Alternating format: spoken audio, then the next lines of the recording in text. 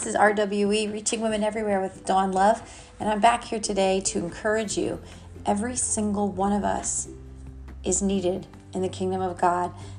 His word will encourage us where we are so that we can do the things that He's put on our heart to do, so that we can make a difference in lives. And I look at what people are doing out there, and I am so encouraged. And sometimes I can let that very encouragement almost discourage me, that maybe I'm not going to do as much as the next person. But we cannot let things stop us from pursuing the things that God has called us to do, or what God has put on our heart.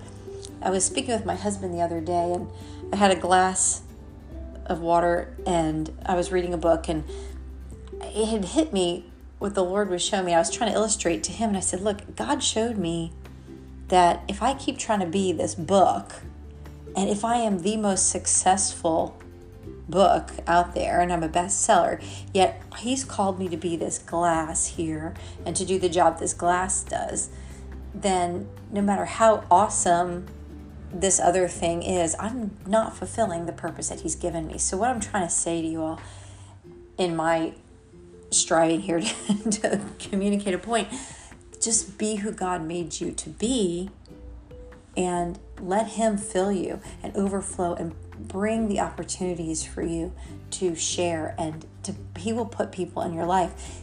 His word says that the harvest is plenty and the laborers are few. He needs you. He needs me to be talking to you. So when I'm discouraged and I think, is anybody out there hearing this? But you know what? That God's word will not return void. It's going to accomplish what it's sent to do. And today we're looking at Proverbs 3:3. Do not let mercy and kindness and truth leave you. Instead, let these qualities define you. Over years, I have wrestled with blaming myself when things aren't right. But I've come to know a loving and forgiving God whose mercies are new every morning. In Lamentations 3:22-23, it says, it's because of the Lord's loving kindness that we are not consumed, because His tender compassions never fail. They are new every morning. Great and beyond measure is your faithfulness, Lord. The reality of what Christ has done lifts our burdens, and He sets us free. And we have freedom to love with no bounds, freedom to share the mercy and the grace that we have been so generously given.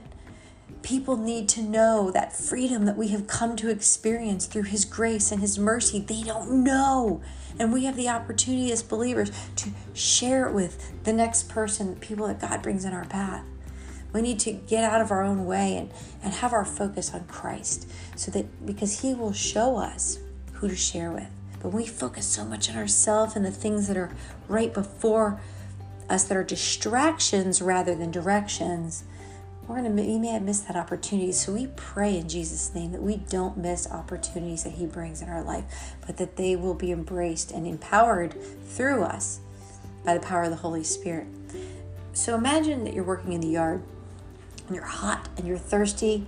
Honestly, there's like nothing more satisfying than ice cold drink. And typically I prefer my water not so cold, but when you're hot, the cold is good. You know, God and His Spirit is that refreshing, thirst-quenching drink. We're the glass. So, as silly as that illustration may have been before, God needs books and glasses, don't get me wrong. But in this scenario here, you know, we're that glass, and we accept what Christ has done for us. And He pours His Spirit in us so that we can be used to pour out mercy and kindness on others. Every day we're given the opportunity to pour out on our husbands' wives. So ladies, we have this opportunity every day within our family. It's not just like a one-time shot and then, okay, buddy, now it's your turn. But God says, let these qualities define you.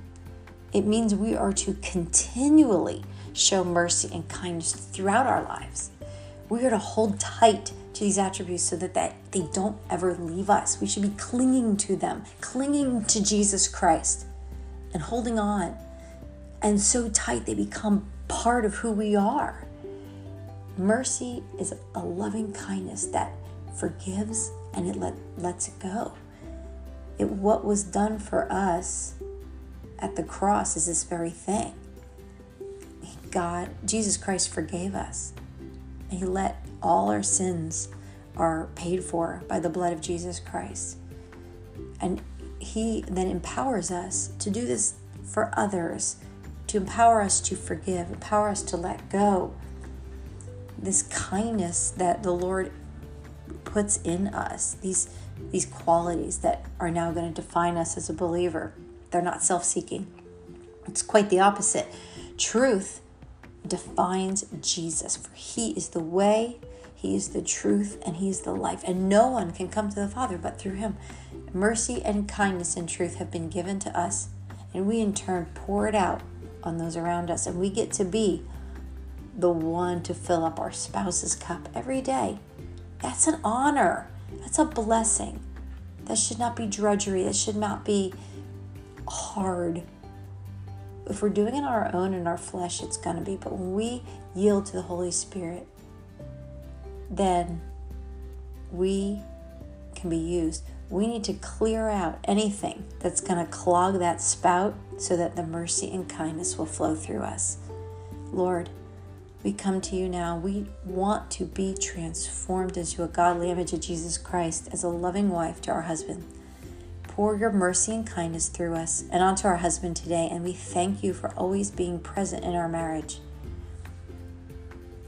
We thank you for this in Jesus' name. Amen. You be blessed, my friend, and I'll see you back here soon.